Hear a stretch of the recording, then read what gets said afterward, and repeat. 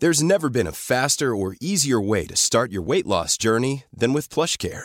PlushCare accepts most insurance plans and gives you online access to board-certified physicians who can prescribe FDA-approved weight loss medications like Wegovy and Zepbound for those who qualify. Take charge of your health and speak with a board-certified physician about a weight loss plan that's right for you. Get started today at plushcare.com/weight-loss. That's plushcare.com/weight-loss. plushcare.com/weight-loss. Hey, I'm Ryan Reynolds. Recently, I asked Mint Mobile's legal team if big wireless companies are allowed to raise prices due to inflation. They said yes. And then when I asked if raising prices technically violates those onerous two-year contracts, they said, "What the f*** are you talking about, you insane Hollywood ass?"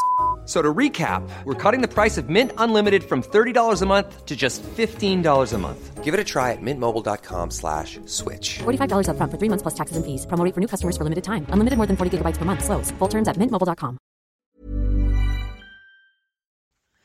Before we start today's episode, I want to apologise for the sound issues we had. We're still learning, and I'm afraid when we recorded this episode, there is a little bit of interference, but the episode is brilliant, so I do hope you'll bear with us. Thanks for listening. Hello and welcome to The Parenthood. Trauma is a word none of us want to hear associated with birth, and yet, if we're being truly honest, it often is. We're told to expect a rush of love.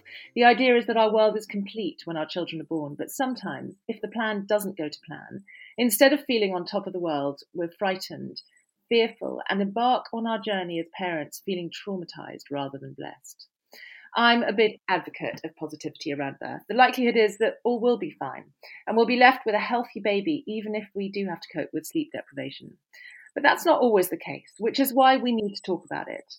We need to arm parents with the tools to deal with a traumatic experience, but we also need to give wider society understanding and information so that we can support our friends and family who might have experienced trauma. My guest today has experienced this firsthand. Jessica Hatcher-Moore was expecting the kind of straightforward birth she had with her first child as she awaited the arrival of her second. Her son ended up needing resuscitation followed by treatment in the NICU. And while she was relieved to take a healthy baby home after a hospital stay, she only realised a few weeks later how this traumatic birth experience was affecting her emotionally. Jessica, thank you so much for joining me today. You are also the author of a book which advocates looking after women as opposed to babies, just babies in the aftermath of birth. And I think this idea of how birth trauma can affect the mother is really, really important because obviously your son was, treated in hospital. Is he okay? It's all about them. But very often the mothers who have these very evolved brains are very worried, are the ones that are sort of left with no support whatsoever after the birth of the child. And, I think this is a really interesting idea. Obviously it was so distressing for you, and probably in the sort of very beginning, you were very concerned about your child and really all you wanted was for your child to be okay. But how soon afterwards did you realise that actually the experience of a traumatic birth might well be affecting you? I think immediately afterwards, I was fine. I was sort of humanly strong. And I think you do that often if you've gone through a difficult experience. You've got to just got to get through the next few hurdles. And in particular, because he was in hospital, so I needed to be strong. I had a toddler at home who was with my mum and dad. And so, and logistically, there was just so much going on. There was such a lot of information to take in the hospital. So there wasn't really an option for me to crumble in any way. And I'd also just written this book about all the things you can do to look after yourself after you have a baby, and how we do need to look out for ourselves in those first weeks, months, etc., as much as the baby. And so I felt like I had to follow my own advice, otherwise it would be hypocritical. So initially I was really being very conscientious about trying to make sure I ate well, which in a hospital in this country is not terribly easy. It was all beige food. And I was trying to ensure I got enough sleep and to go for walks outside around the hospital car park because it was in the middle of nowhere. I was really conscientious about looking after myself, and I was fine. And it was actually probably about 4-5 weeks later. And so I had the baby at home in our bedroom, on the bedroom floor, on the bed, and the midwives were late to arrive, and they sort of ran in, having got lost on the way just before he was born, and then he didn't breathe, and so they were resuscitating him on the bedroom floor, and I was like still in the birthing position on my hands and knees on the bed watching this, and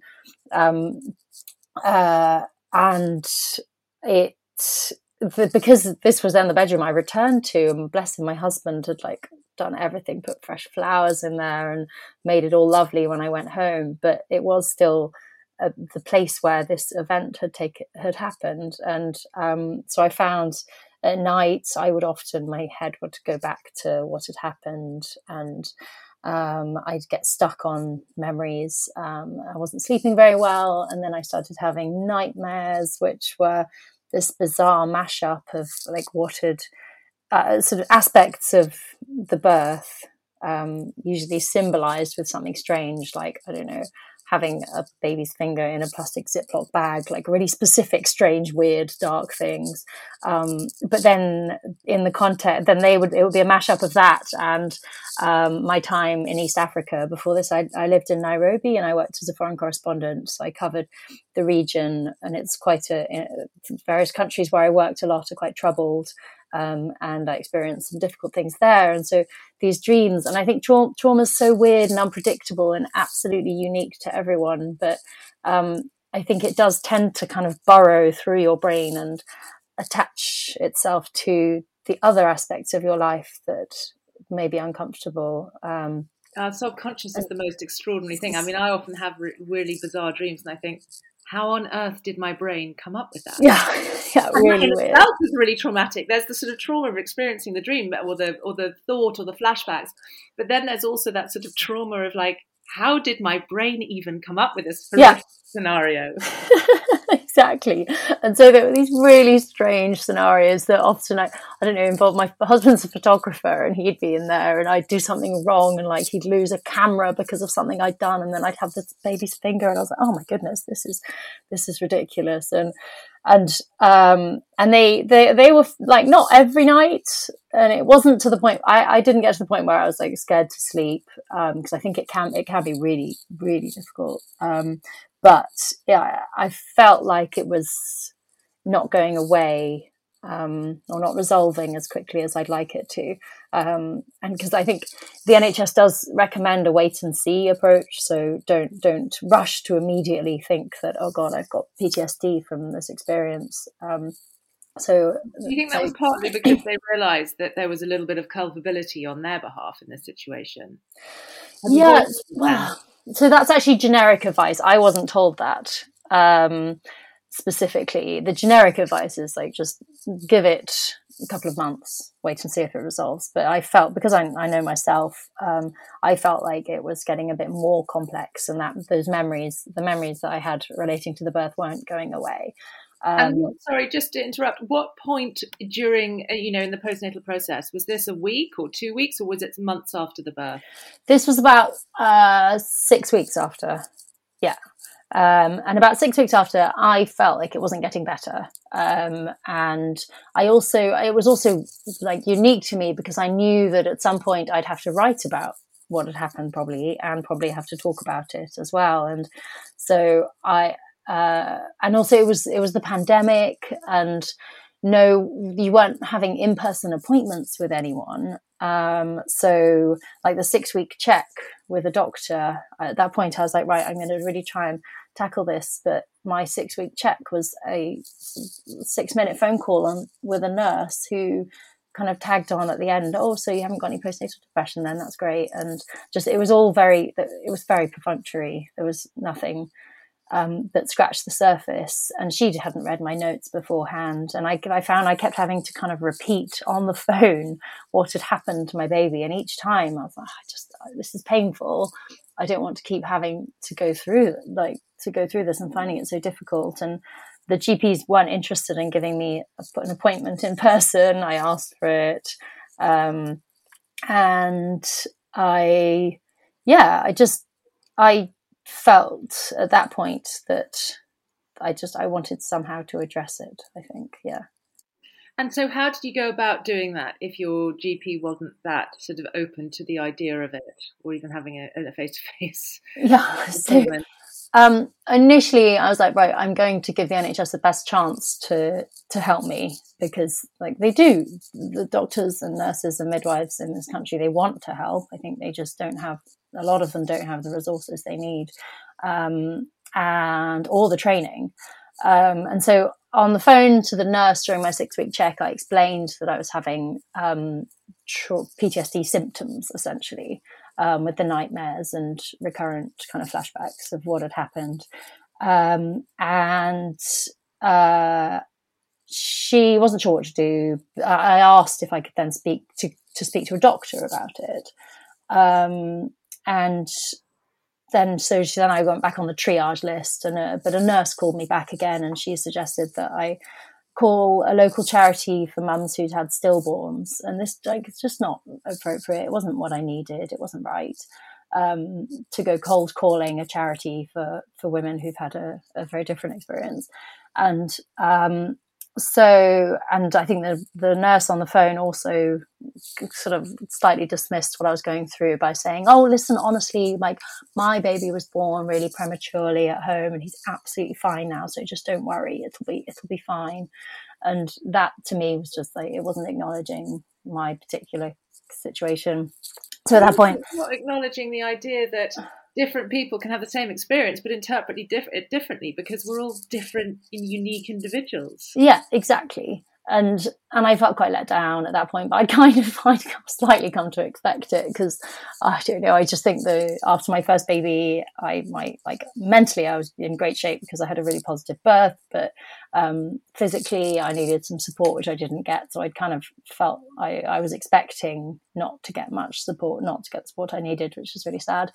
And then, so one of the other things I kind of advocate in the book is that if our healthcare system is not in a place where it can give us the support we need as new mums, and in most parts of the country, I don't think it is, then we need to think about investing in ourselves at this point, because it's important. And there was a study that found, on average, we spend £10,000 in preparation for a first child and in their first year of life, and that includes a bit of childcare costs. But a lot of that is on buggies and gear and setting up a nursery, and that's an enormous amount of money. And if we can try to divert a bit, or I don't know, get your husband to make some savings and spend it on yourself, on your health, basically, to ensure that it's in good shape, then that's what you need to do. And so I having again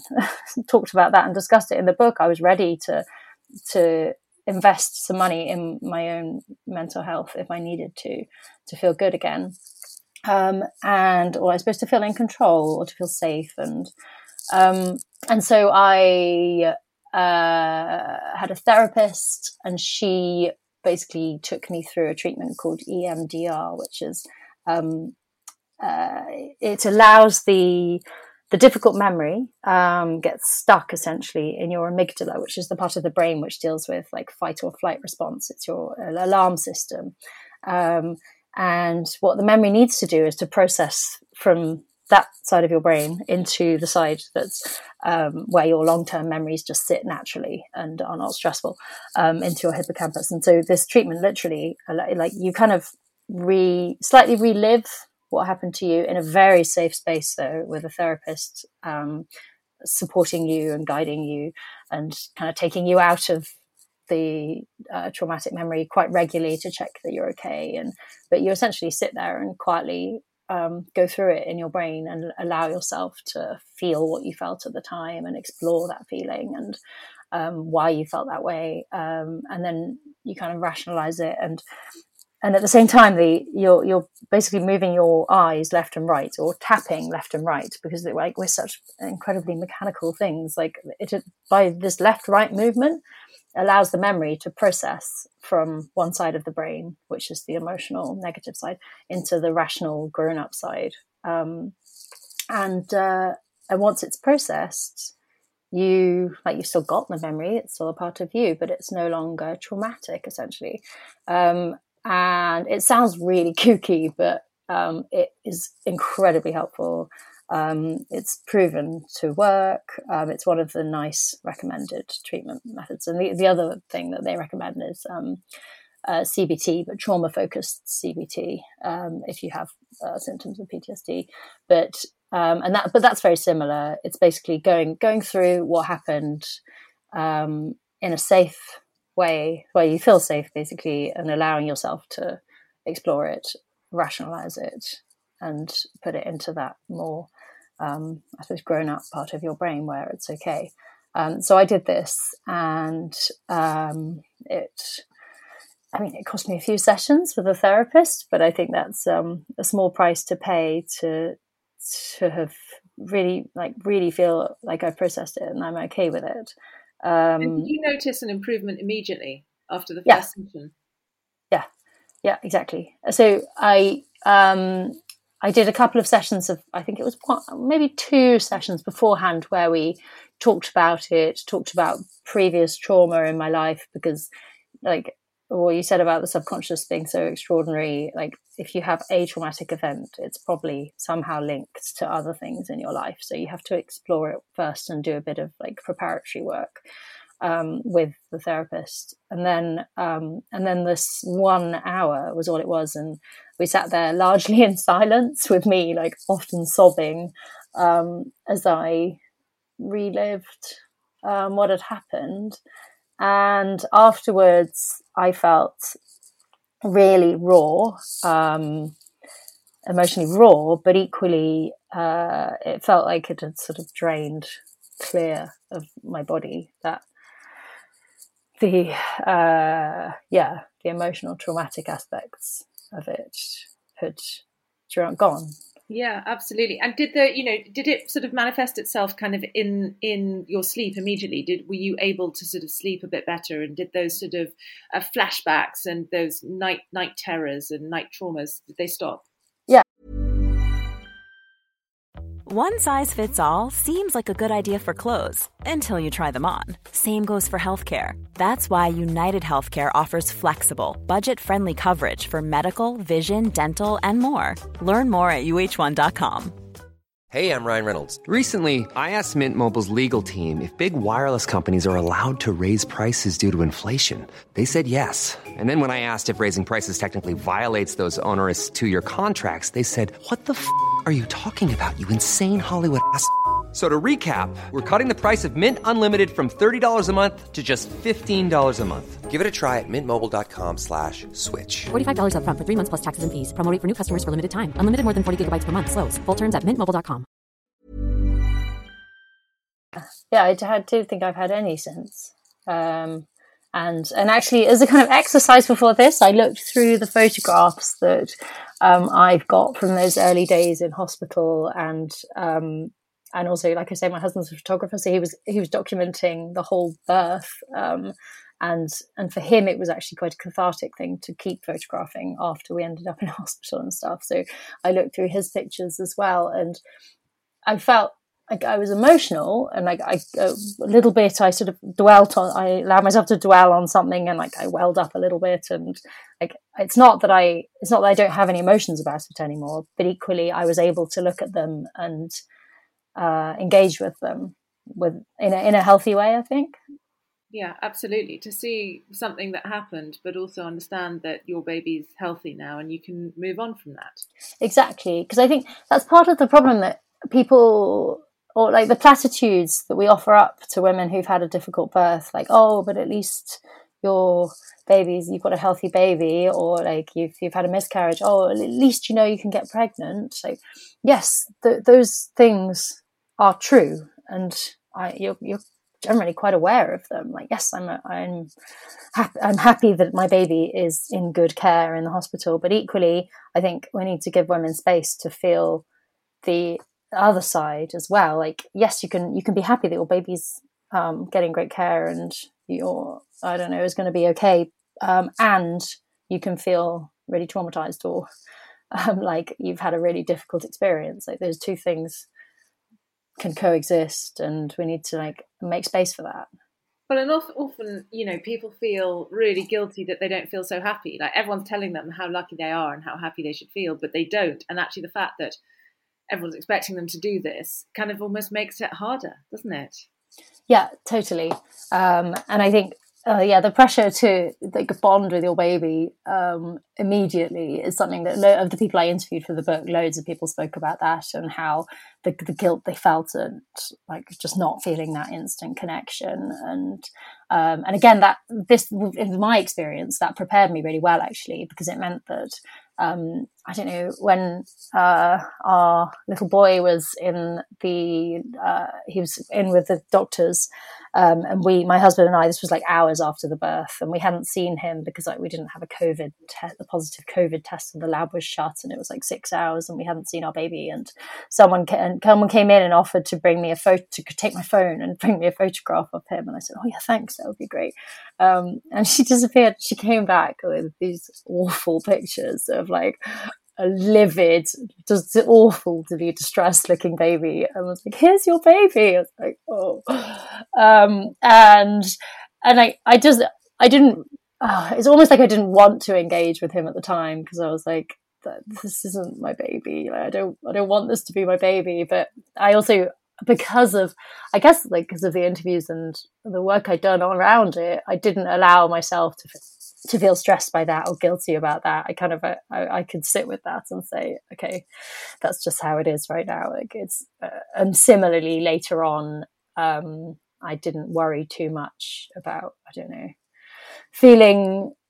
missing out on those first 3 days of skin to skin time, for example, because there's so much pressure on skin to skin time and But what about all the mums who don't get skin to skin time because their baby's in the NICU or whatever? It's okay. That relationship is not going to suffer as a result of that. Absolutely. And I think this feeds into the argument that I think women will really benefit from a more honest conversation around birth. Typically what happens is that people say, being a mother is amazing. Birth is the most empowering thing. And yes, it can be painful, but it's going to be amazing. And I believe fiercely in telling people how it is, because much better to get the message that it can be traumatic, because then if it is, that that's relatively normal and you can do something about it. And, you obviously had just written a book. You'd explored the importance of nurturing the mother and meeting the mother's needs after birth. So you were obviously very well positioned to be able to recognize that you absolutely needed to do something for your mental health, for your baby's sake. But, women who's been to, no antenatal class or an antenatal class that's just sort of, said, oh, skin to skin's really important, is then going to be totally lost because the plan didn't go to plan. And then what? Yeah. And I think it's time for those really honest conversations and to say it like it is, in part because there is so much help available. And whatever does go wrong, or however you are left afterwards, whether it's physical or mental healing, there's a lot of support nowadays for women in those positions. And so if we can talk about it more, then we can also, because if we don't talk about what goes wrong, then no one knows how to get support or how to access it. Yeah, this isn't about, traumatizing women in the kind of lead up to birth. This isn't about telling them every single horrific birth story in the sort of lead up to their birth. But it is understanding that birth is dangerous. It's probably one of the most dangerous times in our lives, which is why you have medical professionals around you, whether you're giving birth at home or in a hospital.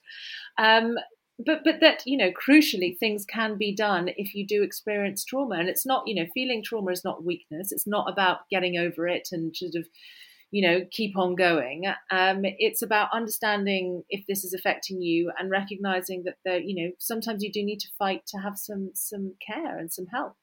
Yeah, exactly. And you need to fight. And then it also really helps to inform those around you, your partner or your family, because to get help, it is often a bit of a fight. And if you're not in the best position to fight for it, then they need to help you too.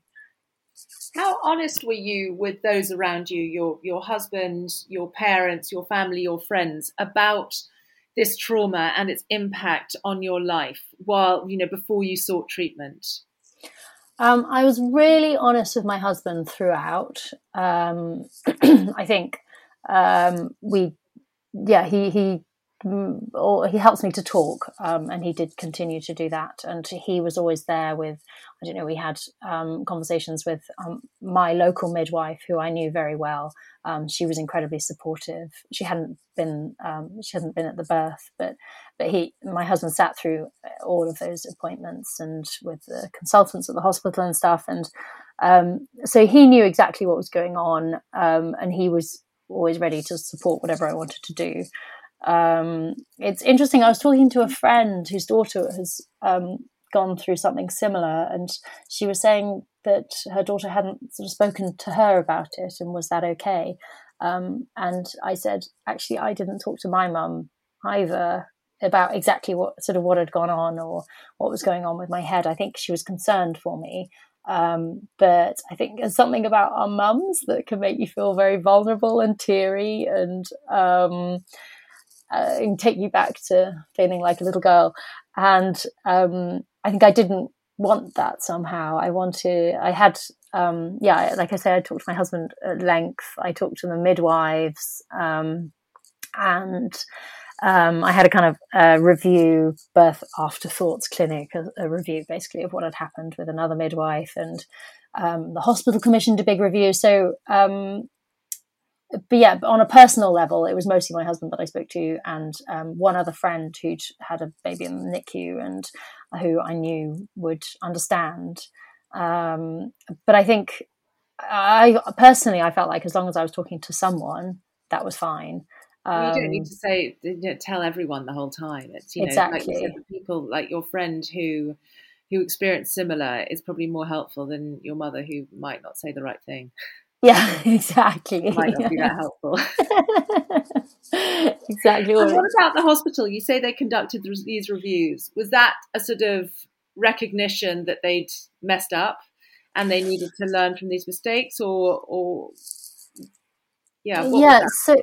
So we are midwives around us. There were 2 midwives who'd not come when we'd kind of asked them to not come to the house, basically. Well, I don't know exactly. We're still waiting to find out what happened.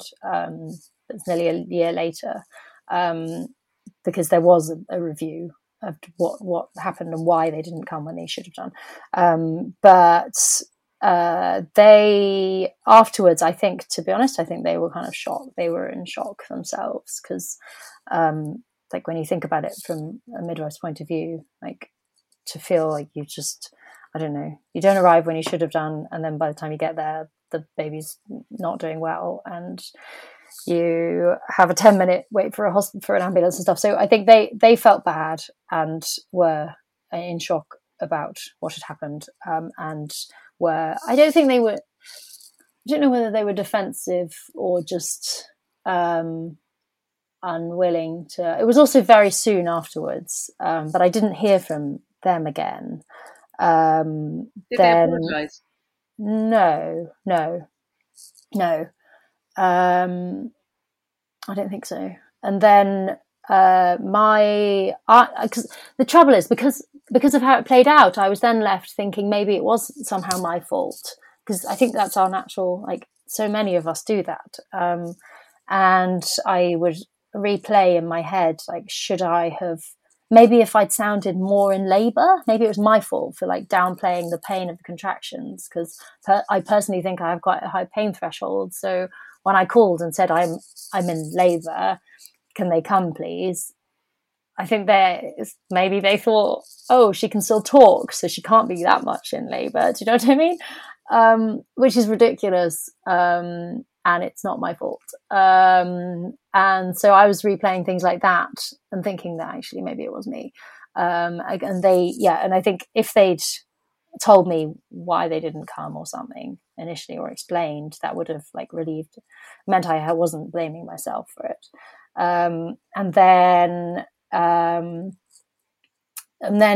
it wasn't until our local midwives, the ones I know really well, who sadly weren't on duty, they came round to the house after we were back from the hospital, and they were so sweet. They'd been following like remotely via updates from the labour ward what was happening with the baby. And when we got back, they were really quick to come round and see how I was. And they were the first to say, like, it should not have happened that way. Like, the midwives should not have left it that long, and they'd been reviewing it internally. They asked me to file a complaint so that it didn't happen again, and just hearing them say that their colleagues had got it wrong was a huge relief, because I started to stop thinking that maybe it was me and my fault. But yeah, I never got any sort of apology or even explanation now, nearly a year later, as to why they didn't come when they should have done. And then, so the hospital, they did a procedure on my son. They basically put in a chest drain because they thought he had a pneumothorax, so air between the cavity of the lungs and the chest. And so they put in a chest drain, and then it turned out that he didn't need it. And because of that specific intervention, that wasn't necessary, they commissioned a full hospital review, which involved every discipline. So, and this meant that they really went through his care really carefully to see what had happened and where it had gone wrong. And I saw the consultant about 6 months after he was born, and the consultant was just checking him. It was to see how he's doing developmentally and stuff. And he completely disarmed me by basically saying, we got it wrong. Like, he was specifically talking about the chest drain, not the midwifery care. But he said, he held his hands up and said, I am so sorry, Jessica, I am so sorry. And we shouldn't have done that. And I was completely disarmed by his apology, his honesty, his compassion, empathy, and I wasn't expecting it. In this litigious society, or increasingly litigious society, I think I expected them to kind of say, "Oh, well," to basically defend their position, but he didn't, not at all. And I found that amazing.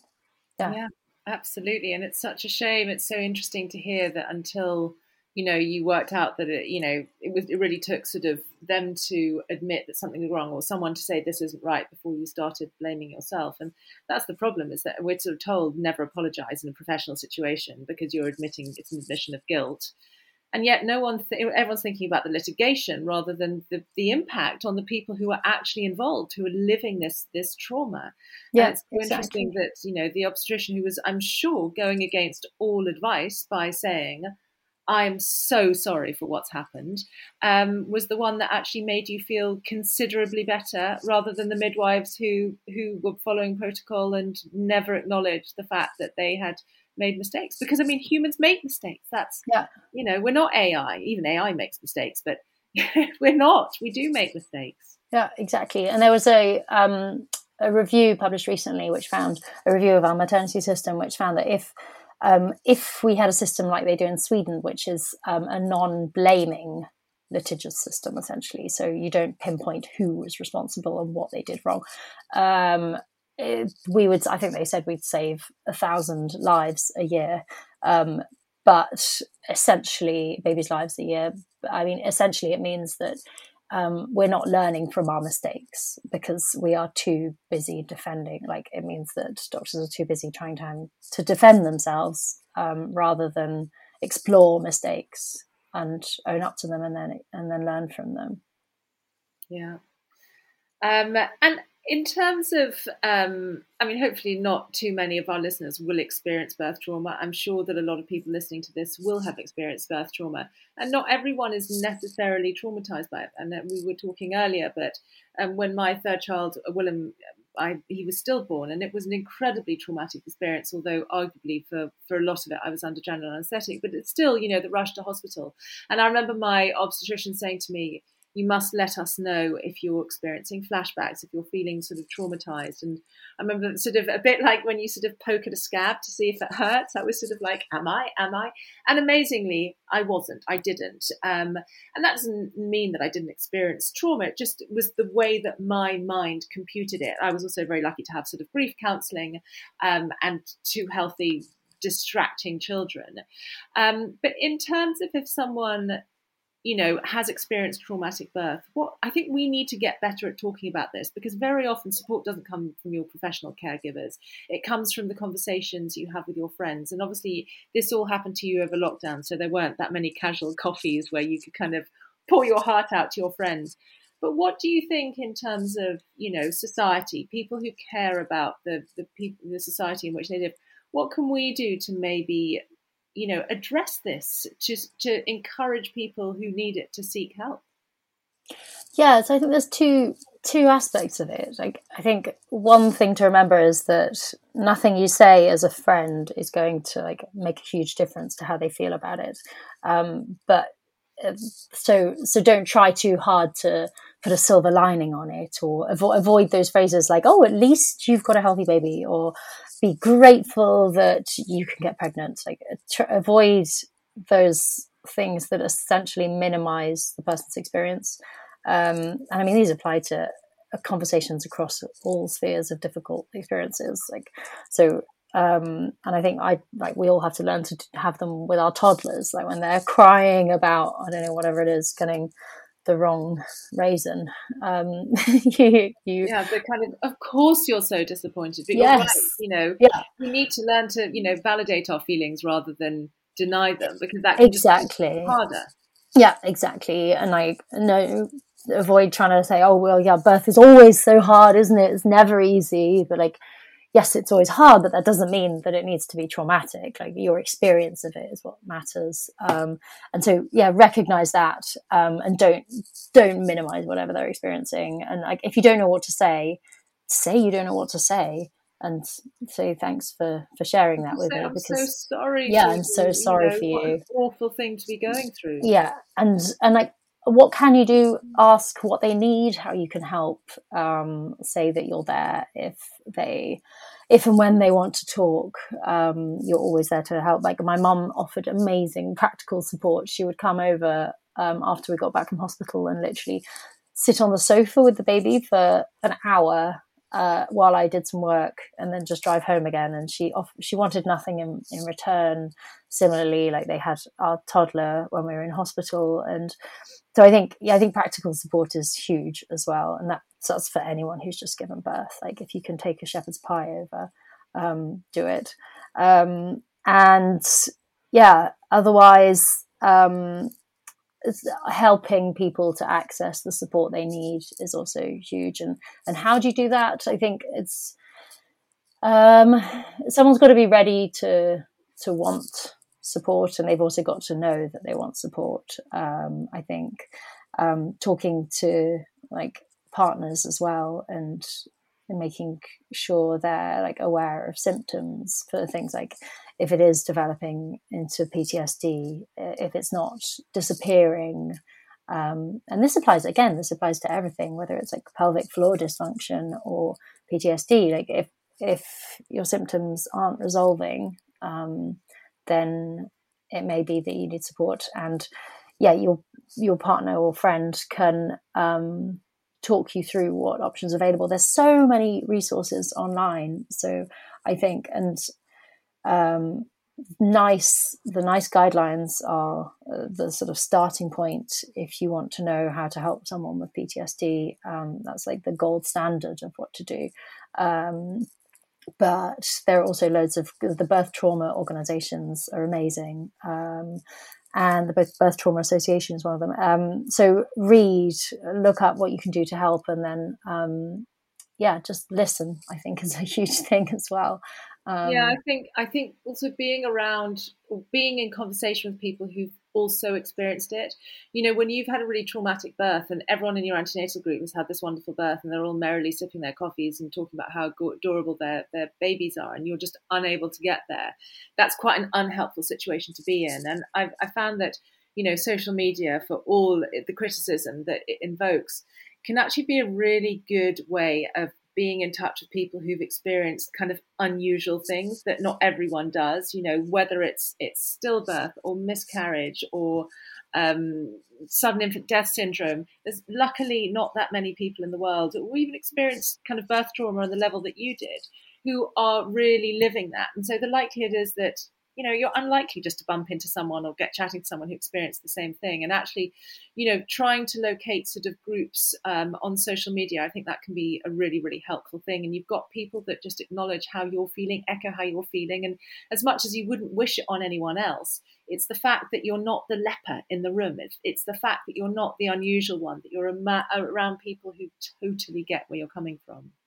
Exactly. Yeah. And I think that's also important if you're listening to someone who is talking about something or who's sharing their deepest, darkest thoughts or fears, like for that person who's speaking, all you really need is for the person listening to you to kind of nod and say, yes, gosh, wow, like you, and not look appalled.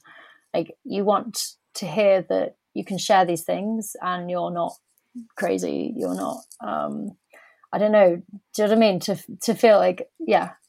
Listen, and part of it is that we do have a really dishonest conversation around parenting, which is why so many mothers end up feeling guilty because they're not loving every moment. So often, in media, in films, in books, that the baby is the happy ending and they lived happily ever after. And so often that's simply not the case. Mothers don't always love motherhood. Even around miscarriage, this idea that we don't tell people that we're pregnant until 12 weeks because, what if we have a miscarriage? Well, then that's when you need your friends and the support and the empathy more than ever. And yet this is an accepted thing.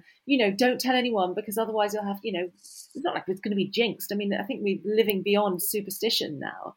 And yet this is something that is widely accepted and widely adhered to. And actually, it wasn't really until I'd had all my children that it struck me quite how bizarre and unhelpful and anti-women and anti-feminist this whole kind of idea was. Yeah, exactly. It makes it into a dark secret that you alone should carry and conceal.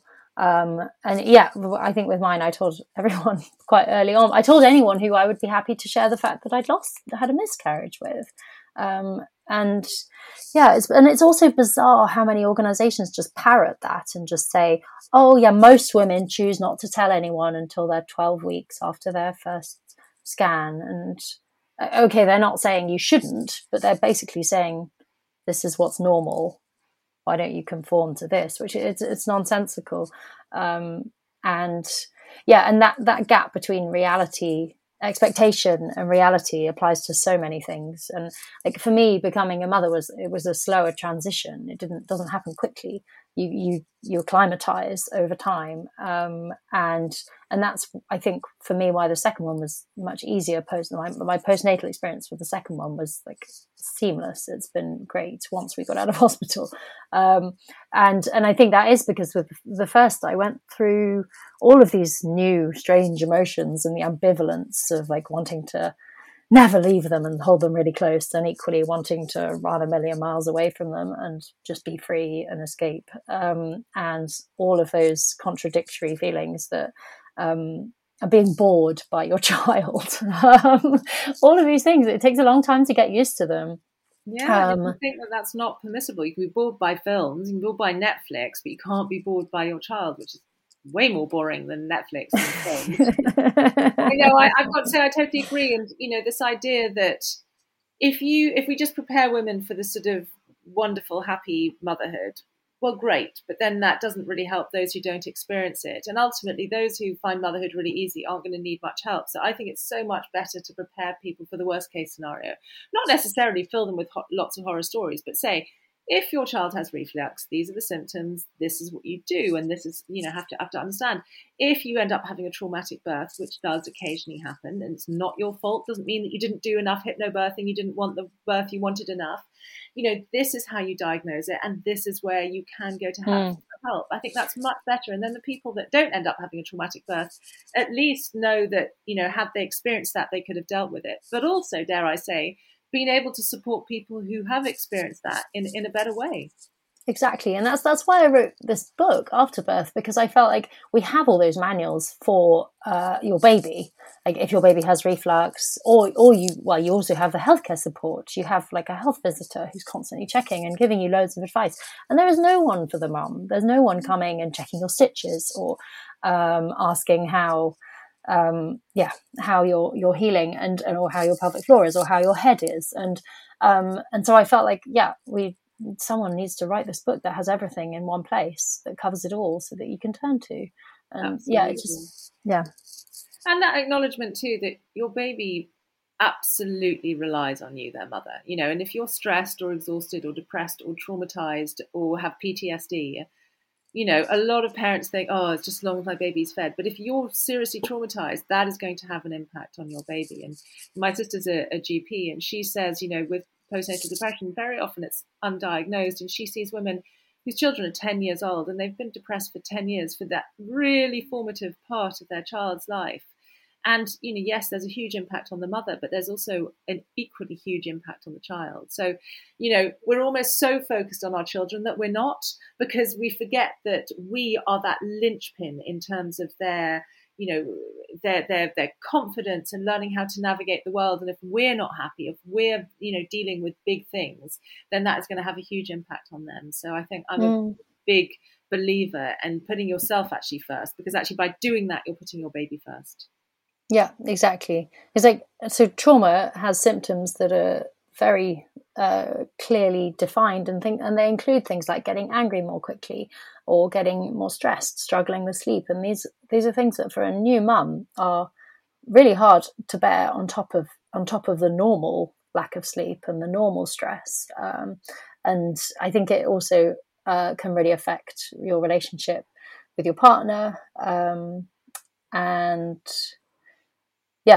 come out later with postnatal depression or anxiety. I think with my second one, it felt like a responsibility to my son to try and work through it and process what had happened in a healthy way. And not least because, I don't know, my first son was born he was very robust. He is like big for his year. He's born in September, so he'll always be the oldest. And I had this fear that maybe because of my birth experience with the second, I would somehow treat him differently or feel differently about him. And I'm not sure that's actually the case, but it was a sort of semi-irrational fear, and I just wanted to make sure that wasn't the case. And I knew that by looking out for myself at that point, I could perhaps do that. But then there's I think there's a risk that we start to sort of make it another thing that new mums have got to do. And so I think we've got to balance it by not making it into putting pressure on women to have to, again, be perfect in how they look after themselves. I think it's more, it's a general acknowledgement of good a enough. shift. Yeah, exactly. Good enough in every sense. Yeah.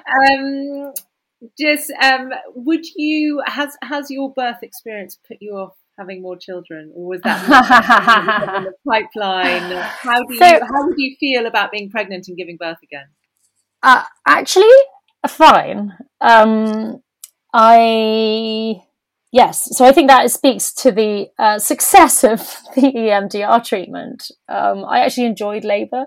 In a weird way until the end of the second time around, when I suddenly felt deeply unsafe. But until that point, I'd had 2 quite enjoyable labours, and I would happily do it again. My husband, however, I think might put up a bit of a fight. So I'm done. Yeah. That's really good. Do you think you could give birth again in the same environment, in the same bedroom? No, I can't quite go that far. I would be in a hospital, and it's not that I don't think home birth is now. I haven't changed my views on a home birth. I don't think. I just think that the systems that are in place for a reason, and so the midwives have to abide by them basically and be there. I don't know. It's hard. It's a really hard one. My husband thinks that if we'd gone for a hospital birth, it might have been even worse, because he reckons I could have given birth like on the roadside. because the baby came so quickly towards the end, in which case, yeah, it could be a very different situation. So who knows? I think the other thing is like every birth is different. Every situation is unique. There's no point in going back over what could have been, because what could have been worse. It could, who knows? It's just, it is what it is. Oh, well, Jessica, it's been a real pleasure chatting to you. Thank you so much for your honesty. Your book, Afterbirth, it really echoes that same honesty. We've veered off a little sort of off track, but actually I think Jessica's honesty and attention to detail really shines through in the book. It's a fantastic book. I think it's a real kind of manual for everyone giving birth, and such an important topic for just women and also their families and partners to understand. So Afterbirth by Jessica Hatcher-Moore is available from all good bookshops. I highly recommend it. Thank you for writing such a great book, and thank you so much for being so honest with me today about your experiences. Thank you so much, Marina. It's been a pleasure. Oh, and thank you all for downloading this episode of The Parenthood. You can subscribe, rate and review wherever you found this podcast. You can also follow me on Instagram. I'm at marina.fogel. But in the meantime, from Jessica and me, thanks for listening and goodbye.